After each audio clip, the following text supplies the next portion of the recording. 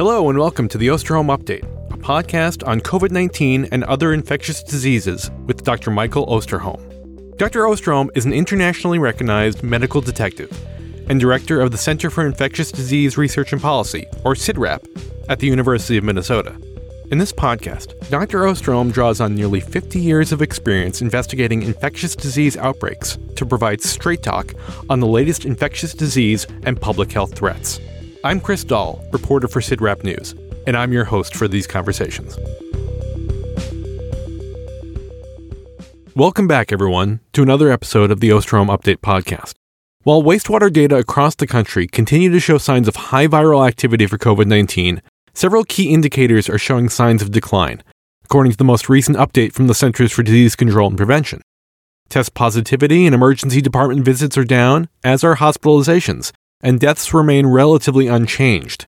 As we've noted over the last few episodes, a lot of people are getting COVID right now, but the severity of illness is greatly diminished. But as we all know by now, the SARS-CoV-2 virus is full of surprises.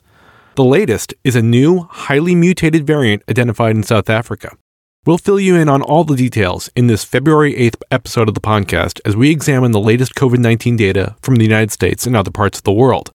We'll also provide an update on flu and respiratory syncytial virus, look at some intriguing new long COVID research, discuss a recent efficacy estimate for the updated COVID-19 shot, talk about what happens when Paxlovid's emergency use authorization expires, and revisit our discussion of California's updated COVID isolation guidelines. We'll also discuss measles outbreaks and bring you the latest installment of This Week in Public Health History. But before we get started, we'll begin with Dr. Osterholm's opening comments and dedication. Thanks, Chris, and welcome back to all of the podcast family. And you'll see that I mean that sincerely today because we're going to be talking about family issues, as only family issues could be discussed by people who are close enough to be family. This is a somewhat special podcast for me and hopefully for you in the sense that it's our 150th episode. In addition, we had 6 special episodes. 3 were live episodes. 1 was a special episode on masking, and 2 were holiday mini episodes. Who would have ever thought when this all started back in 2020 that we would be sitting here discussing a 150th regular episode? And for all of you who have persevered through these, who have hopefully in some instances actually found the information you were looking for and found it to be helpful, thank you for sticking with us. It's amazing the number of people who have been with us throughout the duration of this pandemic. And I also want to note today, as we will talk about, we did get some feedback from our last podcast that was somewhat critical. And I'm going to address that today because that's what families do. When you have good news and bad news, you discuss it. And so we'll lay that out today. Also, I want to provide an update to the podcast family that my dear, dear friend Don has improved substantially from the last podcast when I noted he was in the ICU with COVID. He's still in the hospital, but at this point he is improving, and it's good news for all of us. But it just reminds me of how close COVID is to all of our lives. Don is not a number. Don is a dear, dear friend who I love dearly, and I'm so glad to see him improving. Another piece of today's podcast, which is very near and dear to my heart, some of you have already come to the conclusion that I'm a dog guy. I tend to want to believe that my definition of heaven is when I die, I will suddenly appear in a large field of beautiful prairie flowers, and every dog that I've loved through my lifetime will come running to me as I sit there in that field. That's my idea of a really wonderful heaven. Today we're going to talk about dogs, and you'll see how they are very relevant to the discussion in terms of both the historic moment as well as really concluding this podcast in a sense of what is really important in life. But before I begin, let me do something else that's very, very special for me, and I will acknowledge right up front, as some of you already have understood, my Irish eyes sometimes betray me. At least at CIDRAP, they always wonder what's going to flow out of them next. And my dedication today is something that is beyond heartfelt. It is truly one of the most remarkable experiences of my entire life that I'm going to dedicate this podcast to, and that is Dr. Chris Moore. Our medical director at CIDRAP, and who started CIDRAP with me back in 2001, and more importantly, has been with me since 1984, when at that time we had a large outbreak of a chronic diarrheal illness in Brainerd, Minnesota, and she was a newly minted Epidemic Intelligence Service officer from the CDC. And they asked if they could send her up to gain some experience in an outbreak investigation. Well, suffice it to say, Chris never really left.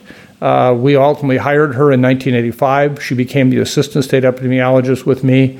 We have been a team throughout all these years, and in a way that I find very hard to put into words.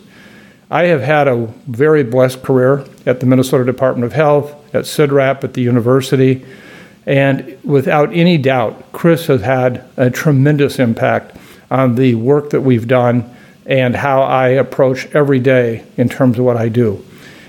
She is a remarkable epidemiologist, an incredible communicator. She is a real leader on a global basis. If you look at the CIDRAP work on all the roadmaps that we've done recently on vaccines for Ebola, Lassa, Nipah, influenza, coronaviruses, etc., these all were basically Chris Moore's work of art. And all I can say is personally, there have been so many times that I've been made a better professional and a better person by being around her, with her. Chris is retiring from CIDRAP on a full-time basis, but will still be working with us on a consulting basis. And all I can say is that never in my lifetime could I have imagined having such an incredible professional partner who has made the world a better place, has made the places that I've worked in a better place, and frankly has made my life a much better place. So Chris, this podcast, and on behalf of all the podcast team and all of us at CIDRAP, this is dedicated to you. Now, moving on to one of those important parts of the podcast for which the people who find this the nails on the chalkboard moment, just give me 30 seconds here. I'm happy to report today that the sunlight in Minneapolis continues to go in the right direction. Today, February 8th, sunrise is at 7:24, sunset is at 5:30. That's 10 hours and 6 minutes and 5 seconds of sunlight. We're gaining 2 minutes and 46 seconds of sunlight every day right now, and that number will only continue to increase. Now, at the same time, our dear friends in Auckland still have a lot of sunlight, but they are slowly seeing it slip away. Today in Auckland, New Zealand, sunrise is at 6:43 a.m., sunset at 8:26 p.m. That's 13 hours, 42 minutes, and 56 seconds. But they are losing about 2 minutes and 5 seconds of sunlight a day. So for everyone at the Occidental Belgian Beer House on Vulcan Lane, enjoy that sun. We're catching you, and once we catch you, we'll be happy to share what we have with you. And so today I just celebrate this ever-increasing sunlight moment and appreciate it very, very much. Let's start with the latest COVID data. As I noted in the introduction, the data appear to show an improving situation here in the United States, but surges are being reported in some parts of the world. And in a recent interview with Scientific American, Maria Van Kerkhove of the WHO said the virus is still rampant and remains a global health risk. Mike, what are you seeing? Well, Chris, I think this is what I call a glass half full and a glass half empty moment. And let's try to cover both. I do think that Maria's comments are appropriate relative to what we're seeing internationally, but also looking at the trend data, I think we have some optimism that is justified. First of all, Chris, in most places with the recent surges, we're now at a point where we're seeing these improvements I just noted. Really, I could share a whole list of countries like Austria, the Czech Republic, Greece, Italy, Malaysia, Poland, Singapore, where that's exactly the case. The recent surges have appeared to peak and are on their way down. Now, of course, depending on the timing and size of the peak, overall activity in some of these places is still quite high. So it's not like reaching a peak suddenly gives you the all clear. Even in the recovery phase, there can be a lot of virus out there, and a number of these places still have a ways to go before they reach levels being reported prior to this most recent surge. But overall, it's a good sign, and things are at least heading in the right direction. Let me just emphasize, as I have in previous podcasts, the real brunt of this pandemic is behind us. We're not going to see days again like 2020, 2021, and 2022. But it still is unclear what we will continue to see with COVID activity in our communities. And today we'll try to put some perspective to that. If we look at the data that we've had an opportunity to review recently for the United States, Across all parts of the country, wastewater levels have started to decline for the first time in several months. Regionally, we're seeing this happen in the Midwest, Northeast, and the Western United States. That said, even with these declines, COVID activity is still considered high nationally, and in the southern U.S., levels have not yet shown a clear drop. So again, lots of virus still circulating out there and plenty of room for improvement. But at the very least, things are no longer continuing just to climb up higher and higher. Likewise, things are improving when it comes to hospitalizations. As of late January, just under 22,000 Americans were hospitalized with COVID. For comparison, when January began, hospitalizations stood at over 30,000 individuals. So now we've had at least 3 consecutive weeks of declines. Again, good news, but it's not perfect news by any stretch of the imagination. Unfortunately, we have yet to see any clear improvements in terms of deaths. Granted, the death data lags behind, with the latest complete numbers actually from early January. But what is sobering is that the weekly deaths at this time are close to 2,300.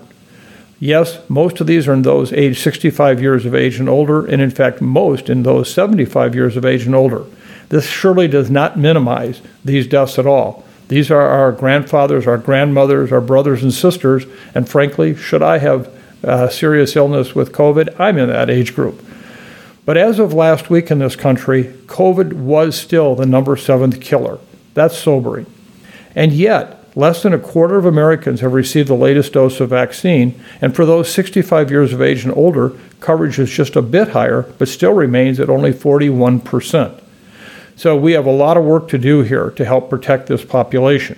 So in terms of vulnerability, I'd say we're still largely a sitting duck when it comes to COVID, even though things hopefully will continue to cool off in the weeks and months ahead. Now, if you're under age 65, many of you will say, well, I've moved on from COVID, we're done. And we'll talk about that more in a moment when we talk about recent public health recommendations and my comments on the last podcast. One of the things I keep in mind is just the curveballs that COVID can continue to throw at us. For example, right now Japan is dealing with another sharp rise in hospitalizations just 4 months after their last big peak. Why is this? Could this happen in the U.S.? We don't know. However, we have to be prepared for that possibility. Some people continue to say it's seasonal, even many of my colleagues, despite there is absolutely no compelling data to support this. If this virus is seasonal, why have there been recent surges throughout the southern hemisphere in the middle of their summer? For example, in places like Australia and New Zealand where it's summertime. Even now, there are upticks in Argentina, Colombia, and Panama. So we have a lot to learn and things can quickly change. But at the end of the day, I always feel better when things are heading down and not up. The Omicron subvariant JN1 continues to be dominant around the world. But last week, researchers in South Africa, where our listeners might recall Omicron was first discovered, identified a new variant with more than 100 mutations that they are calling BA.2.87. Mike, what do we know about this newcomer? Well, Chris, once again we find ourselves looking at an emergent variant in its infancy, trying to figure out what it will be when it grows up. As you've heard me say many times, I always consider new variants innocent until proven guilty. This particular one, BA.2.87.1, has been gaining attention in the last week after South African authorities announced they identified this new Omicron lineage from 9 samples across 3 provinces. It was first detected in September of 2023, with those samples collected at various points until December. According to the initial analysis, BA.2.87.1 is a highly divergent viral lineage with a multitude of mutations and deletions concentrated in influential coding regions of the spike protein. It's important to note that this is genetically distinct from the JN1 variant that we've been talking about so often and other minor circulating variants. Early reports seem to point to this variant emerging from a single host who was chronically infected with early BA2 infection, meaning that the individual was infected for around 18 months. This, of course, could occur in someone who's immune compromised. If this is true, the virus persisted and evolved within the host before transmitting to a susceptible person.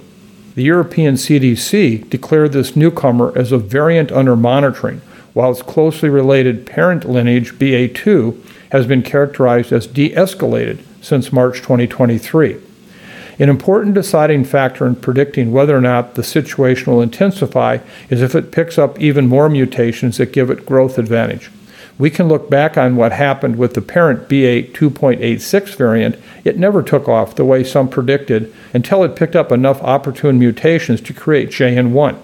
There is relatively limited information on BA.2.87.1 as of now, but rest assured we will continue to cover this variant as this situation emerges. As far as JN1, it's reached what I consider complete dominance in the United States and beyond, accounting for more than 90% of new cases. The silver lining here, though, is that the infections are beginning to drop as more and more people are removed from that susceptible population by either being infected or recently getting vaccinated with the updated shot. I hope these trends continue to bode well for spring, but ultimately we'll have to wait and see. Again, let me remind you, I look at the future of COVID by the level of human immunity, meaning how long has it been since you were last vaccinated or you had previous infection. In the instances of those two events, you may have 6 months of relatively good protection against serious illness, hospitalizations, and deaths, but it will surely wane over time. And then if that collides with a new variant that emerges, we could see an uptick in cases again. Now, we haven't seen trends suggesting more serious illness in younger populations with these new variants, but this is what we will have to continue to monitor closely, and we will keep you informed about that. Let's turn now to the latest flu and RSV data. Mike, what are we seeing with these viruses? Well, Chris, I'm actually happy to report that we're continuing to see declines in influenza activity and RSV activity in the U.S. RSV cases last week were twofold lower than what we were seeing just 2 weeks prior, and threefold lower than what we were seeing 6 weeks prior. 4 states are currently reporting very high levels of influenza activity, down from 8 states 2 weeks ago and 21 states 4 weeks ago. Influenza mortality is also down, with less than 1% of deaths last week attributable to influenza. Hospitalizations and outpatient visits for respiratory illnesses have remained steady compared to last week, but are still down from what we were seeing a month ago. That said, 4.3% of outpatient visits in the United States were for respiratory illnesses last week, which is still above the national baseline of 2.9%. So I want to emphasize that just because I believe the worst of this respiratory virus season is behind us, it does not mean that it's over.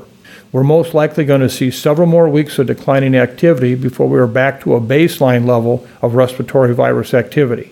This means that it is not too late to receive your dose of influenza vaccine this season if you have not already done so. I also want to mention that Minnesota is the only state that has experienced minimal levels of influenza activity throughout the entire respiratory virus season. Activity here is up slightly compared to last week, but not enough to remove us from the minimal transmission category to the low transmission category. I wish I had an explanation as to why we have not seen more flu activity here this season. I know that the Minnesota Department of Health is looking closely at this issue, and it surely is something that we want to better understand. What's notable to me is when we look at our neighboring states that have continued to see moderate to high levels of transmission. But is this just another example of viruses behaving in ways that are somewhat unpredictable? I think it surely could be. And now for the latest on long COVID. Last week, Eric Topol posted a link to a study that could hold some clues on how SARS-CoV-2 infection can lead to long COVID. And the findings may also provide some insight on the cause of conditions like chronic fatigue syndrome. Mike, what can you tell our listeners about this? Well, Chris, the study that you mentioned, which was conducted at UCLA, entitled Viral Afterlife, SARS-CoV-2 as a Reservoir of Immunomimetic Peptides that Resemble Inflammatory Supramolecule Complexes. A big title, which I will break down for you in a moment. This study actually provides some really interesting insight into a potential mechanism behind long COVID. You noted that this particular study has been highlighted by Eric Topol, someone who you've often heard me talk about on this podcast, who I believe is one of the wisest individuals in all of the COVID world research. The group at UCLA found that fragments from the SARS-CoV-2 virus, which sometimes are called zombie fragments, can mimic molecules in the body that are responsible for immune response, which then can cause inflammation and ultimately may lead to long COVID symptoms. So in other words, these are not full live viruses that are occurring, but rather these fragments. But they are enough to stimulate the ongoing immune system response, and they themselves persist for some time. We have linked the study in the episode description so that you can go look at it for yourself. But no, it's a pretty heavy technical lift. So if you find yourself unable to fully digest all of it, please know you're not alone. Chris, I want to highlight a few really important takeaways from this study. First, as you mentioned in your question, the findings from this study not only provide insight on what might be happening in the body in cases of COVID, but they also shed some light on other post-viral conditions, myalgic encephalomyelitis, chronic fatigue syndrome. Though we focus a lot on long COVID on this podcast, other post-viral syndromes can cause similarly devastating symptoms. So I hope that we can continue to see efforts in long COVID research that also improve our understanding of other post-viral conditions. Second, this study is one of many recent long COVID studies we've discussed in the last several episodes of this podcast. And so I want to remind everyone that no single study is going to give us all the answers, and we still have a lot more to learn about long COVID. We are getting closer to finding some answers that could lead to the development of therapeutics for long COVID, and I believe for other post-viral conditions. But at the same time, we still have a long ways to go. This means we must continue to advocate for funding and prioritization of research efforts to support this type of work. We owe it to everyone suffering to find some answers, and I hope that we continue to see more and more progress in long COVID research in the weeks and months ahead. As I've said time and time again, for all of you suffering from long COVID, we're here. We hear you, we see you, and we will continue to do whatever we can to continue to push the long COVID research agenda. So, Mike, you noted earlier the low uptake of the updated COVID-19 vaccine. Well, last week, CDC researchers published early estimates on the efficacy of that shot, and it showed approximately 54% increased protection against symptomatic SARS-CoV-2 infection compared with no receipt of the updated vaccine. Now, some people might hear that and think, that doesn't sound very protective, why should I bother? So what's your takeaway? Well, Chris, I want to say that while I can understand why 54% protection may not sound great, it is certainly a lot better than zero. And I will continue to advocate for everyone to receive their COVID vaccine, even with this 54% effectiveness number. With that in mind, I want to provide a bit more context behind this 54% number and share with you some concerns that I've had about this. Again, let me start out by saying, as I have time and time again, our COVID vaccines are good vaccines. They're not great vaccines. A great vaccine would have long-term protection against any number of variants and would allow us to spend years in a level of protection that would prevent infection and particularly clinical illness. But on the other hand, we have lived with influenza vaccines for a number of years where we've had this same level of protection and have actually been able to determine, even at that level of protection, we have saved many thousands and thousands of lives who would otherwise have become seriously ill with influenza and died. So, yes, it's not a perfect bullet, but it is a very important one. So with this, let me provide a bit more context behind the 54% number. This estimate comes from a recent CDC study that looked at data from mid-September of 2023, when the updated vaccine first became available, and it goes through January of 2024. The median number of days from the most recent dose of vaccine for the participants in this study was 52 days. This means that while this data does provide evidence that the vaccine is moderately effective, including against the JN1 variant, it doesn't give us any sense of how long the vaccine will remain effective, as we only have about 4 months' worth of data. With previous variants and versions of the vaccine, we've seen immunity slowly wane as soon as 3 months after a dose of vaccine, with little remaining effectiveness by 6 months following vaccination for preventing clinical disease. It's still too soon to know exactly how long this vaccine will remain effective against clinical disease and to what extent. But we have little reason to believe that this variant and vaccine will behave much differently than the ones we have observed previously. Those who were vaccinated in mid-September are less than 2 months away from reaching that 6-month mark since the most recent vaccine dose. And while we are very likely to see ongoing increased protection against serious illness, hospitalizations, and deaths, as we've seen from the other vaccine studies with previous doses, that too will wane over time. I believe we need to push for the availability of a booster dose every 6 months so that individuals can be protected against severe infection, hospitalizations, and death. I fully recognize that the vast majority of Americans will not choose to get these booster doses. I'm not naive.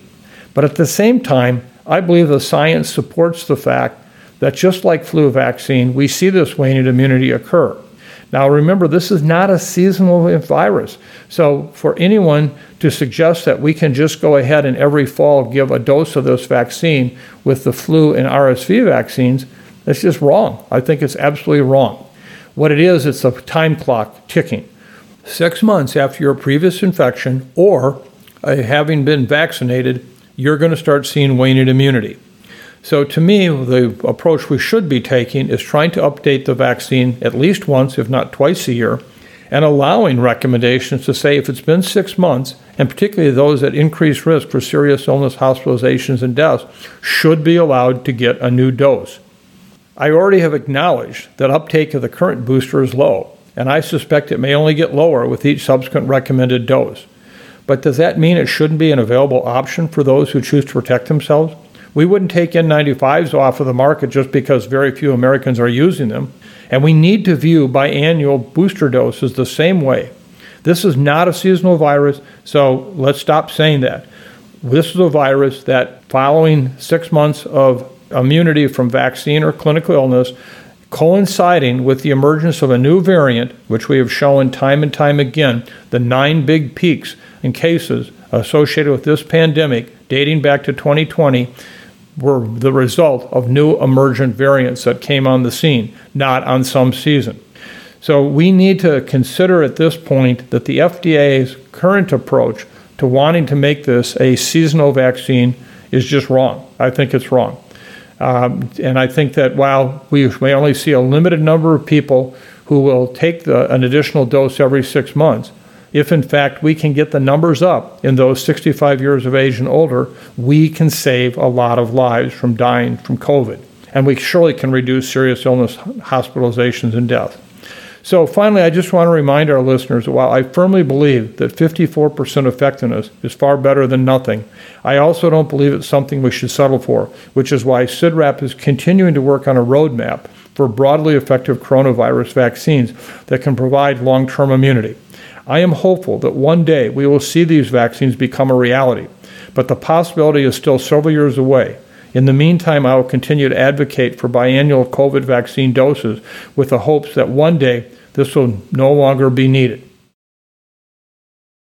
Also last week, the Food and Drug Administration set an end date of March 8th for the emergency use authorization for Paxlovid. As we've discussed in recent episodes, for a variety of reasons, not as many people are availing themselves of Paxlovid as one would hope. So, Mike, does the end of the emergency use authorization mean even fewer people are likely to get it? Well, Chris, if there's one area that is very confusing with regard to our COVID response, it's this whole issue with the availability and use of Paxlovid. Let me just point out that, first of all, last May was when the emergency use authorization was withdrawn for adults to receive Paxlovid, and an approved commercially available product was available. But because at the time there was still a number of government-purchased Paxlovid out there that was actually delivered under emergency use authorization, that still was available in pharmacies and was used as such. What's going to happen on March 8th is that will all go away. What's still in the pharmacy that was emergency use authorization product, that should no longer be available. And the other emergency use authorization was for kids. That too will now go away, and it'll only be for that which is commercially purchased product that has full approval. Now, I want to say that I feel very blessed to have had the support of Dr. Sarah Lim at the Minnesota Department of Health, who is our statewide guru in this area, a former student and a dear friend and someone I respect immensely. And she actually has helped me try to summarize what is currently happening. So let me go through this. I will try to go through it slowly because it is confusing. And at this point, this is one part of the podcast you may want to listen to a second and maybe even a third time if this is a topic of interest to you. As I just said, all U.S. government distributed drug will be gone by March 8th. There may still be some available now that pharmacies can dispense for free to anyone, but certainly by March 8th, all available supply will be commercial only. That does mean that theoretically there may be a copay if you have insurance. But there is a Pfizer program to help with that called PAXCESS, P-A-X-C-E-S-S. If you have Medicare, regardless of Part D or any other prescription plan, Medicaid, or are uninsured, you're eligible for a free course of Paxlovid. You can enroll on the PAXCESS website, which is actually www.paxlovid.iassist.com. That's www.paxlovid.iassist.com. It takes about 5 minutes, but make sure you've got your prescription from your provider, as you'll need that. You can't do it ahead of time before you've gotten sick. Then you can get a voucher to take to the pharmacy to get Paxlovid for free if your insurance does not already cover it. If you have private insurance, the same website can enroll you for a copay card if your health plan does not cover the entire cost of the Paxlovid. The card will cover up to $1,500, which should cover all or most all of your copay expense. The total cost of the pharmacy markup is probably about $1,600. Get the card and then activate it by calling the number that's on the card. With the PAXCESS program, you can enroll a family member, or your provider can do it, or the pharmacist can do it for you. You can also enroll over the phone. The number is 1-877-219-7225. Again, let me repeat. That number is 1-877-219-7225. Now, it's important to also get across the message who's at high risk and who should be treated. There's a lot of confusion in the community about this, and I know many people who have missed the opportunity to be treated with Paxlovid just because of the fact of this confusion. So, number one, older age. This is a major risk factor. Your risk of severe illness starts to go up after age 50 and is definitely increased after age of 65, even if you have no other health problems. Age is still the most important risk factor for severe outcomes of COVID-19. Do not negotiate the fact that you do or don't need Paxlovid if you're over age 65. That is just clear and compelling, and if your clinician doesn't support that, they are out of date with what needs to be done. In addition, anyone whose immune system is suppressed, perhaps because of cancer treatment like chemotherapy or other types of medications like steroids or treatments for autoimmune diseases. And finally, anyone with a chronic health condition like heart disease, lung disease, kidney problems, cancer, or diabetes. You all should receive Paxlovid within 5 days of the onset of your illness. This is important. This is what can keep you out of the hospital. This is what can keep you, even if you're in the hospital, from dying. So I can't say this enough. This is important.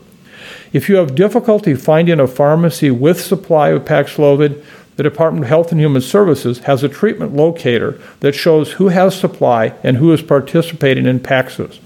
The website for the PAXCESS system is treatmonths, plural, .hhs.gov. That will help you locate where you can get the drug. We're certainly hearing about hesitancies from providers, a lot of skepticism in the medical community about who really needs to be treated, as well as discomfort with things like managing drug interactions and lack of awareness about treating early if the symptoms are mild. This is key for patients to know too. They should be treated based on underlying risk, not based on how crummy their symptoms are. This is such an important point. In addition, let me just say that if you are not able to take Paxlovid because of interactions with other drugs that you're taking, we have a second drug, as you know.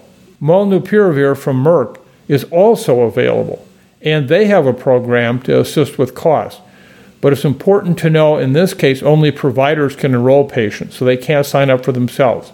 It's more complicated than the PAXCESS system for sure, and does involve an assessment of the patient's finances, whereas PAXCESS does not. So just if you are not eligible to take Paxlovid, please ask your clinician about taking molnupiravir. If this is confusing to you, welcome to the crowd. But remember, This is all about saving one's life. It's about reducing serious illness, hospitalizations, and deaths. And again, I come back to those who should routinely be taking Paxlovid with an onset of COVID include the older populations, those with immune system suppression, and with other chronic health conditions. And do not be swayed by how crummy I feel or don't feel today. Oftentimes, the severity of COVID doesn't show up until the 7th or 10th day of infection. And at that point, it's far too late to have the benefit of Paxlovid. Now it's time for our ID query. As you might recall, in our last episode, Mike was asked about his views on California's updated COVID isolation guidelines. And we've heard from some listeners regarding Mike's answer. So Mike, do you want to read one of those emails and discuss how some people may be misinterpreting what you said? Well, Chris, let me start out by first saying how much we appreciate all the feedback, even when you might not agree with what we have to say. This is family. This is what happens. I'm glad that we have created a podcast family community where you are able to share your concerns and constructive criticism with us. That said, I think in this specific case, there surely has been some misinterpretation regarding my statements from the last episode. So I want to clarify a few things. Before I do that, though, I want to share an email that we received from one of our listeners, an email that I very much appreciate. She wrote, I was deeply disappointed by what I heard Dr. Osterholm say in episode 149 regarding the California Department of Public Health's recommendation to reduce the quarantine period to only 1 day. Dr. Osterholm seemed to be saying that since most people are not following good public health advice based on science, the advice itself should be changed to a bare minimum so that at least some people might feel moved to follow it. Yet, right after this topic, he talked about measles and the MMR vaccine and urged everyone to get vaccinated. Why not be consistent and say that since some parents do not want to vaccinate their children, public health should accept this fact as well and officially aim for at most 50% vaccination in every community? Both COVID-19 and measles are infectious diseases. Both cause long-term health effects, and both can be deadly. Why is Dr. Osterholm still fighting for good public health practice in the case of measles, but seems to have mostly given up in the case of COVID-19? Well, thank you for that comment. I appreciate it, and for others who sent similar messages to us. Please know, I have never given up on the case of COVID-19, ever. And hopefully the 150 episodes of this podcast give you a sense of how important I think this is. But let's look at this from the standpoint of what can be done versus what we would like to be done. I have heard what you're saying here, and I anticipated that there may be some who would respond in a similar manner as to the email I just read to you.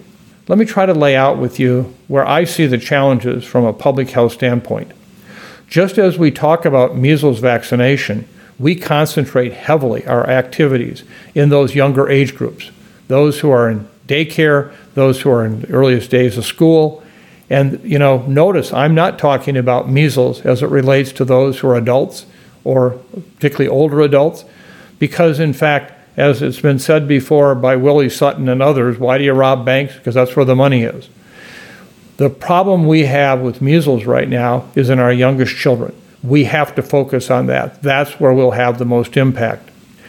When one looks at COVID, there are some real similarities. I would like to stop all transmission of COVID throughout the community. Well, it's not going to happen because people just are not amenable to vaccination, or for that matter, any major inconvenience in their lives right now related to COVID.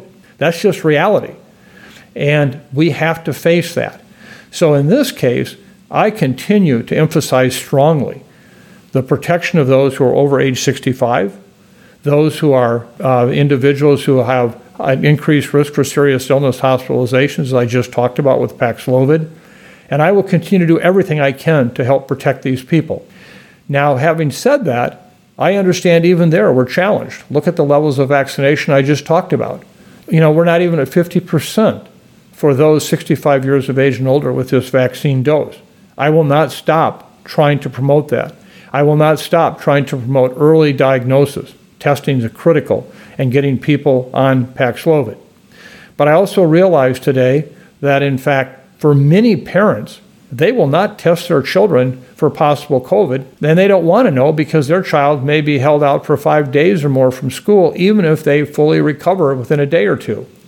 And so we're not really benefiting the public's health by not understanding that and saying, so what can we do about that? How are we going to get that to actually change? And I think the challenge we have is we're not going to. The public has moved on. So I am trying to find a way to protect the most number of people and have the credibility of what the California recommendations bring us. Remember, this is not new. In Omicron, we actually changed our recommendations the number of days following onset of infection with that highly infectious Omicron variant from 10 days to 5 days, even though the data from lab studies showed that there were a number of people who remained infectious after 5 days. Well, why did we change that? Well, because we were in the middle of that Omicron wave that meant we had thousands and thousands and thousands of healthcare workers out ill. We had pharmacies that couldn't open because pharmacists were all ill. On and on. And so what happened? We said, okay, at 5 days, you can go back to work if, in fact, you wear an N95 respirator.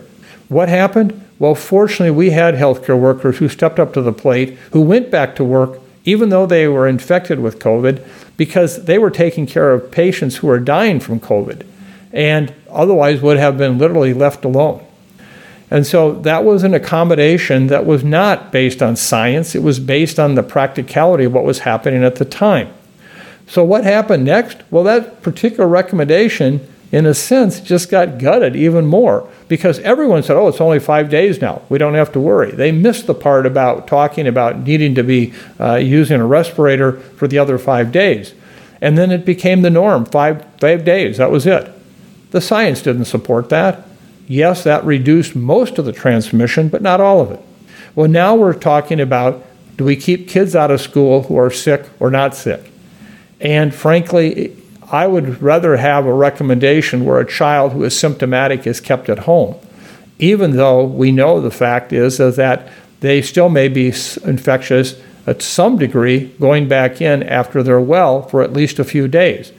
But the brunt of the transmission is likely to occur in that ill child. So what we're trying to do is find some place where we can get people to agree that we'll do this.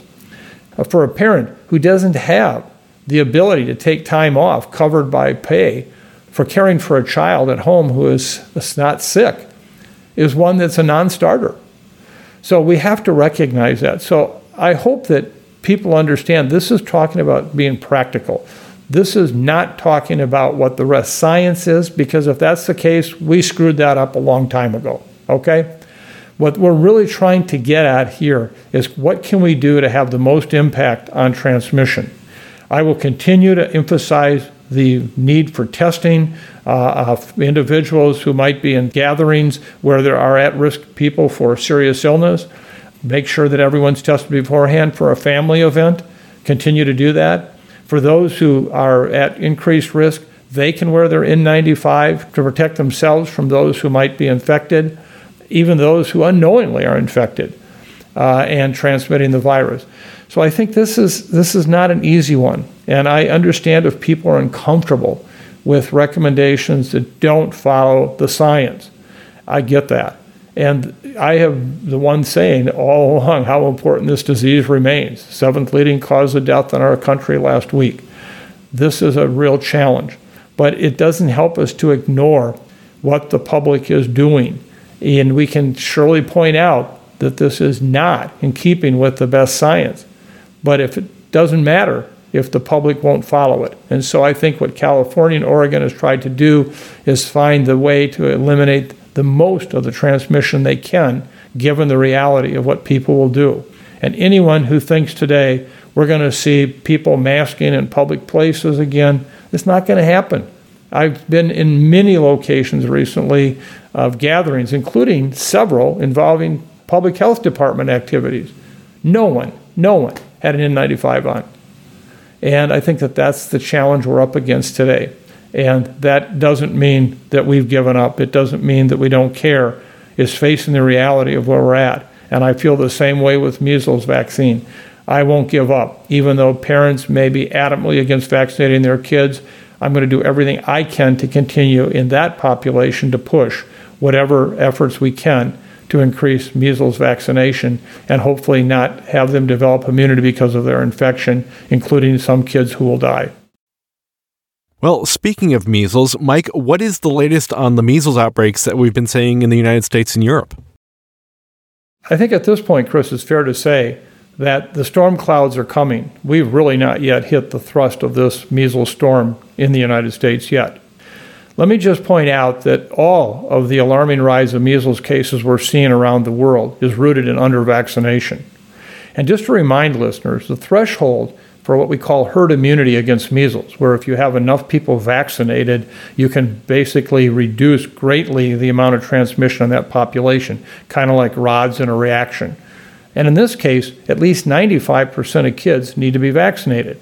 Now remember, even when you vaccinate children, the vaccine will only be effective in about 94 to 95% of kids. So every year you accumulate vaccinated children who still are vulnerable.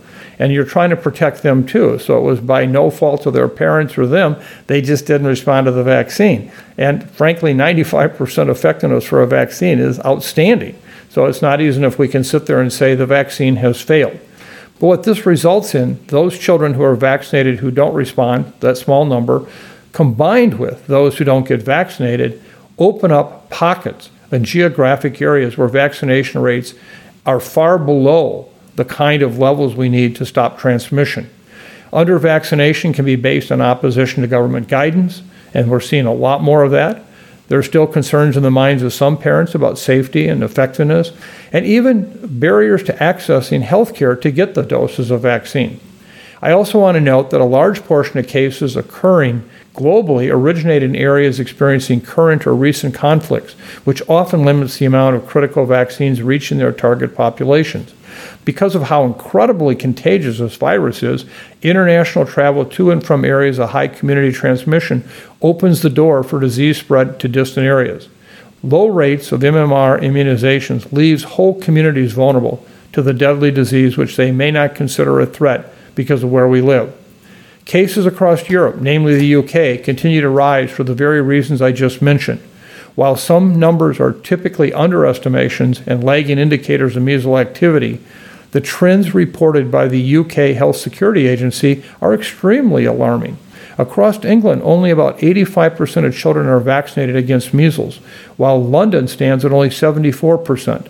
So it is reasonable to figure that when an outbreak reaches the capital city, surrounding areas like the English West Midlands, which accounted for 44% of total cases in 2023, will follow closely behind. What is really alarming is what is happening here across the pond. And it may be the U.S.'s not so distant future, since in some cities, counties, and states, vaccination rates are parallel to those in England. There was a recent opinion piece in the New York Times that also covered this concern. In 2024, we have already begun to see comparatively small measles outbreaks in Georgia, Missouri, New Jersey, and Pennsylvania.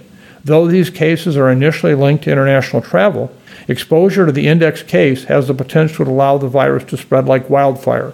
It's estimated that 90% of susceptible or unvaccinated people exposed to measles will become symptomatic.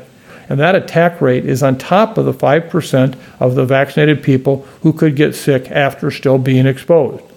This leaves me very weary, Chris, especially thinking about the children in Minnesota child care facilities that have as low as 20% MMR coverage, as we mentioned in our last podcast. I cannot stress enough how important the MMR vaccine is in ensuring you and your children are protected against what is looming around us. 4 years into the COVID pandemic, we as a society should not have to face the heavy burden of vaccine-preventable diseases, and we all have a responsibility to protect our children. Let me just add an additional point here. We recognize that many of our listeners are parents and grandparents, and particularly in the grandparent category. Now's the time, even if uncomfortable, if you have family situations where you have grandchildren that are not vaccinated, for whatever reason the parents have decided not to vaccinate, I hope that you will have a discussion with your children about why they need to consider this to protect your grandchildren from this very, very dangerous situation. And it's again one where the safety of the vaccine has been shown time and time again.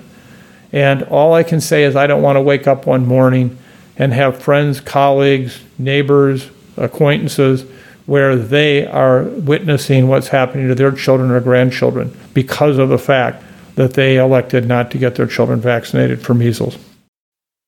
Mike, you also wanted to revisit our previous discussion on hospital capacity in the wake of an article in the Minneapolis Star-Tribune on backups at Minnesota hospitals. Well, Chris, as we all know, this podcast is not about healthcare services as such. Yet, it has such an impact on how we're able to respond to the COVID pandemic and all the other infectious diseases around us. In terms of looking at the issue of hospital capacity, we've covered this issue in depth a few times recently. On November 30th in episode 145, the hospital capacity crisis, and then again in episode 147, JN1, hospital capacity and vaccine uptake. Let me quickly summarize my message from these two episodes to give everyone a bit of context before I dive into this new article about Minnesota hospitals. Hospital capacity can be looked at as an issue of supply and demand. If you cut the number of beds in a hospital, but the demand for those beds stays the same, it's going to seem that the situation is far more severe in the community and that more people are getting severely ill than when there were more beds. What I'm trying to get at here is that the hospitals wouldn't be overwhelmed and running out of beds if they didn't cut back on the number of beds and the number of people staffing these beds. Now, why are we seeing a declining number of beds and specifically pediatric beds? It's money. It's money and it's money. An empty bed doesn't make a hospital system any money. And an adult bed is more profitable than a pediatric bed, especially because pediatric beds are typically used for observation, which generates far less revenue than an expensive procedure-related bed. From 2008 to 2018, there was a 20% decrease in the number of pediatric units in this country, not just beds, units in this country. Now, to add to the issue, there are staffing shortages, especially during surges. Hospitals can find places to add beds, but they can't find as additional staff that quickly. Since the pandemic, nearly 250,000 providers, including nurses, physicians, and techs, have left their jobs, and 20% of nurses are leaving their jobs every year. I don't think it's an unreasonable assumption that during surges, when hospital systems add beds but don't add additional staff, it would cause additional stress on the staff and probably lead to burnout that is contributing to those staffing numbers I just mentioned. So ultimately, the hospital capacity issue is not just due to an increased number of hospitalizations or a new respiratory pathogen causing more severe disease, but rather hospitals cutting back the number of beds. So now let me turn to the article that you mentioned in the question, Chris. This piece was published by Jeremy Olson last week in the Minneapolis Star-Tribune, and it illustrates an additional issue that is contributing to hospital capacity, and that is the shortage of nursing home beds. Since 2020, Minnesota has lost 3,000 nursing home beds, which has in turn kept patients in hospitals occupying a bed that is in high demand because they simply don't have anywhere to go to. Many of these patients need rehabilitation before they can go home, but there is just nowhere to send them, so they end up staying in the hospital. This isn't unique to just a few hospitals, though. The Minnesota Hospital Association surveyed 101 Minnesota hospitals and found that in the 5 months following the end of the COVID public health emergency declaration last year, there were 65,000 days, let me repeat that, 65,000 days of inpatient hospital care that was necessary because patients had nowhere else to go. Let me repeat, in a 5-month period, patients received 65,000 days of care that could have been avoided if there had been a nursing home or a rehabilitation bed available to them. This is 1 in every 6 days of inpatient care that is completely unnecessary. Now, why is this such a significant issue? Every day that a bed is unnecessarily occupied, it prevents someone from receiving necessary care, in turn creating a long backlog and longer wait times for patients waiting to receive treatment. Jeremy Olson's Star-Tribune article focused on a 39-year-old woman who is chronically ill and a heart and kidney transplant recipient. In January, she arrived at the University of Minnesota Medical Center in an ambulance, but didn't receive immediate care. She spent 3 days in the ER because there weren't any inpatient beds available, which meant she was occupying a bed that other patients needed in the emergency room. This system is so inefficient and ultimately costs the hospitals because insurance companies don't pay for these unnecessary inpatient days. In an effort to address this issue, lawmakers have suggested funding for nursing homes as well as some funding for hospitals to help with the financial burden of the unnecessary care days. I don't think the money alone is going to solve this problem, though. We need more hospital beds, more nursing home beds, and more staff for the additional beds. I'm afraid this is only going to continue to cause longer and longer backups and prevent people from getting health care in an efficient manner. If you want to know the challenges we have now in responding to a respiratory transmitted pathogen in our community, where case numbers can grow quickly, this is the perfect set of ingredients for a disaster, and we just don't seem to get it. So again, I repeat, oftentimes the media will portray hospitals as being overrun, as the fact that they are experiencing what appears to be this big crisis in cases in the community, and it is a crisis. But it's not because there may be more cases. It's because the capacity to take care of the cases that we once did very well 10 years ago is not available to us now.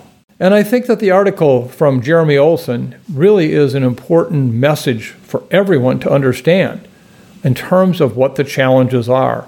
And so I hope the media continues to emphasize this point and drive home what the challenges are so that policymakers, insurance companies, government funding programs, etc., will take this issue on and not let it continue to devolve into this everyday crisis situation. Now for this week in public health history. Mike, who are we celebrating today? Well, I mentioned at the beginning of the podcast that there would be a canine theme to this podcast, and this is the first of two canine-related issues. As I've shared with you many times before, I love this public health history segment of the podcast. And in this case today, you'll see how public health, medicine, saving lives, and dogs all come together. As I mentioned earlier, for those of you who have been around this podcast for some time, you know that I have a very soft spot for dogs. This week, we are celebrating some canine public health heroes. February 2nd marked the 99th anniversary of the historic dog sled team that delivered diphtheria antitoxin to Nome, Alaska in what is known as the Serum Run. I'm going to start by adding some context, and this story goes back to 1918. The Seward Peninsula on the west coast of Alaska faced some of the most brutal outcomes from that influenza pandemic. Death tolls reached 50 to 70%, mostly in the native population. In the small town of Nome, 162 native Alaskans died in a span of 8 days from influenza. This sets the scene for the public health event we're discussing today. 6 years later, in December of 1924, Nome, Alaska's only doctor, Curtis Welch, began treating a series of sore throats.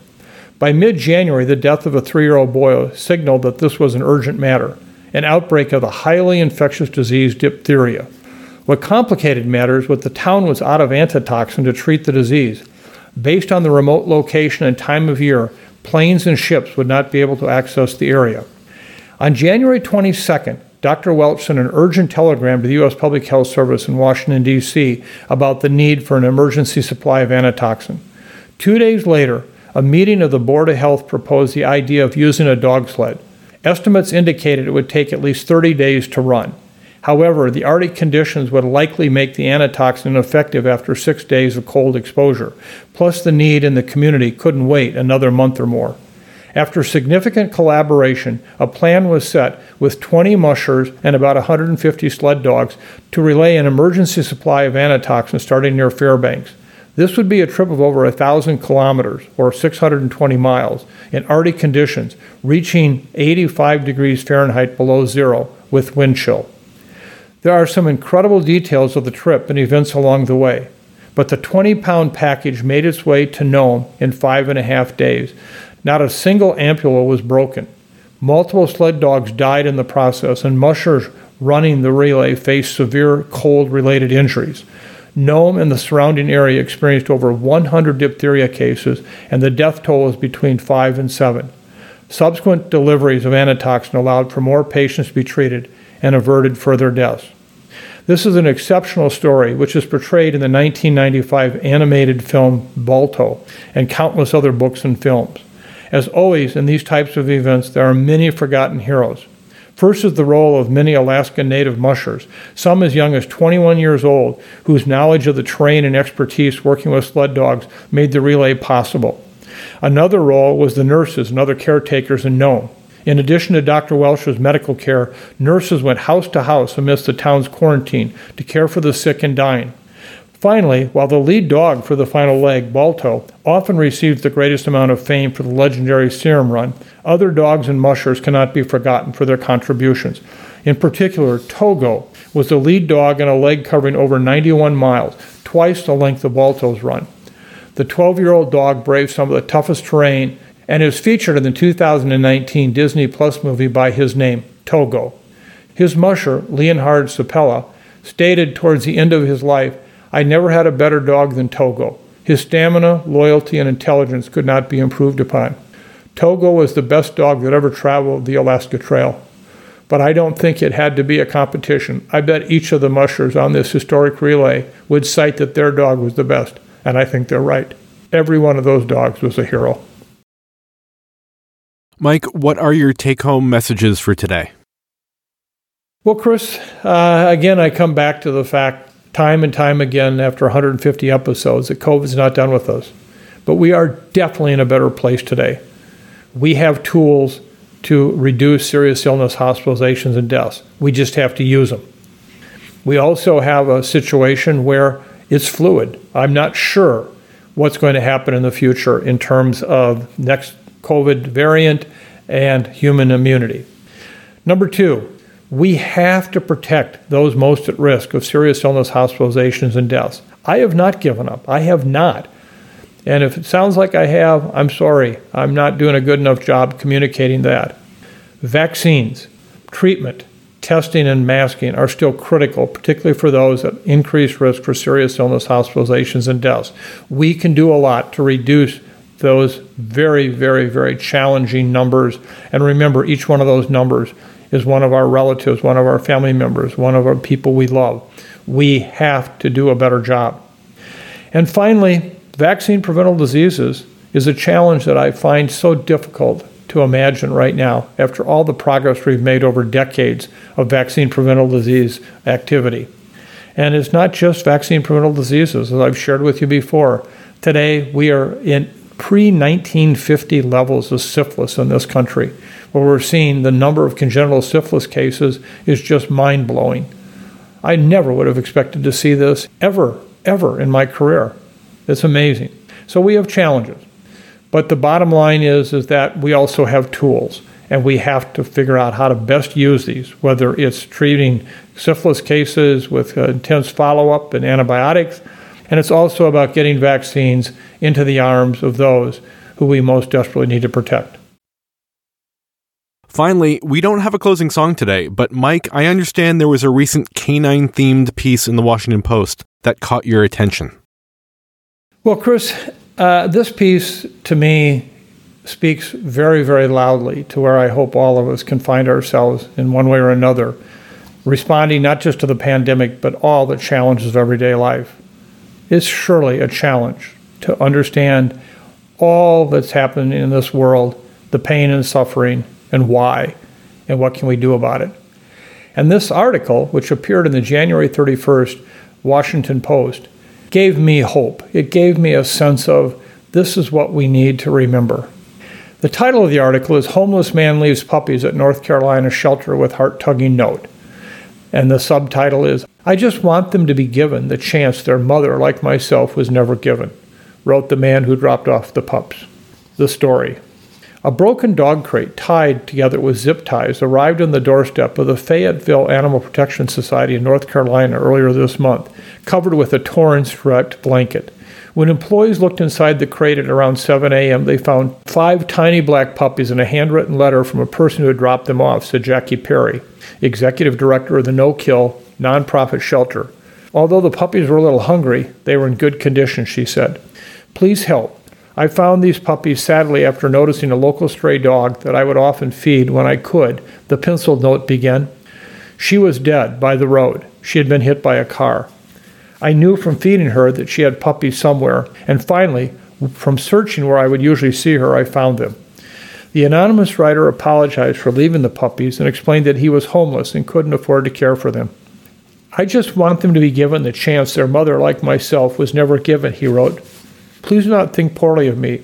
but it felt wrong leaving them in the cold, waiting on a mother that would not be coming home. He signed the note sincerely, nameless man. Staffers were so touched by the letter that they decided to post it on Facebook 2 days later, on January 15th, Perry said. The night he'd been searching for the puppies was a night of treacherous weather with tornado watches. He'd been feeding the mother dog, and it was obviously important to him to make sure her puppies were safe. Nearly 2,000 people have liked the shelter's post and left hundreds of comments and offers to adopt the pups, as well as offers to help the man who dropped them off. He is homeless, and his next meal isn't promised, and yet he fed a stray, one person commented. Please keep us posted if you find this kind man, wrote another. I'm sure many people, me included, would be willing to do what is most feasible to help him out, and of course recognize him for his generosity. Wish I could adopt one of the puppies. We'll donate. A third person wrote, the puppies are adorable. I would like to adopt when they're available.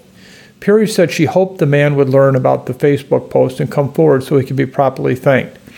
To this compassionate individual, wherever you are, we want you to know that your act of kindness has not gone unnoticed, Perry wrote on Facebook. Your empathy in the face of adversity gives us hope and inspiration. She offered to have him come by and visit the puppies. While she has not heard from him, she said if she does, she'd like to help him get whatever assistance he needs. His selfless act not only saved these puppies, it sparked a broader conversation about animals and the people in need, Perry said. There's more to the story, but I think the gist of it is apparent. What a remarkable act on this individual's part. I hope this gives all of us a sense of the same feeling. What can we do? We don't have to be homeless to make this an everyday story for all of us. You know, the fact that he cared about a dog and her pups and the tragedy she suffered, yet the puppies did not have to experience that. I hope this gives all of us a sense of purpose for doing better, for being better, for taking care of those around us.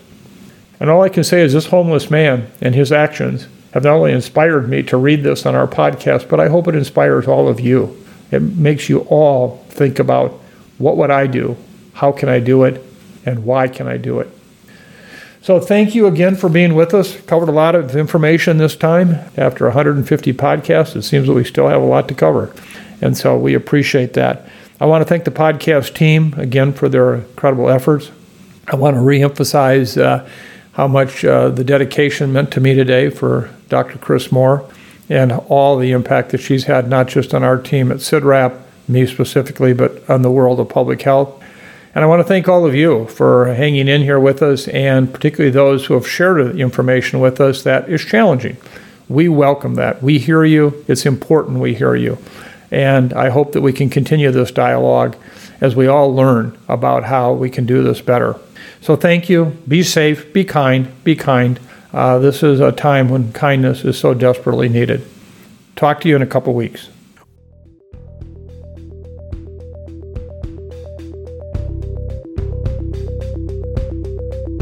Thanks for listening to the latest episode of the Ostrom Update.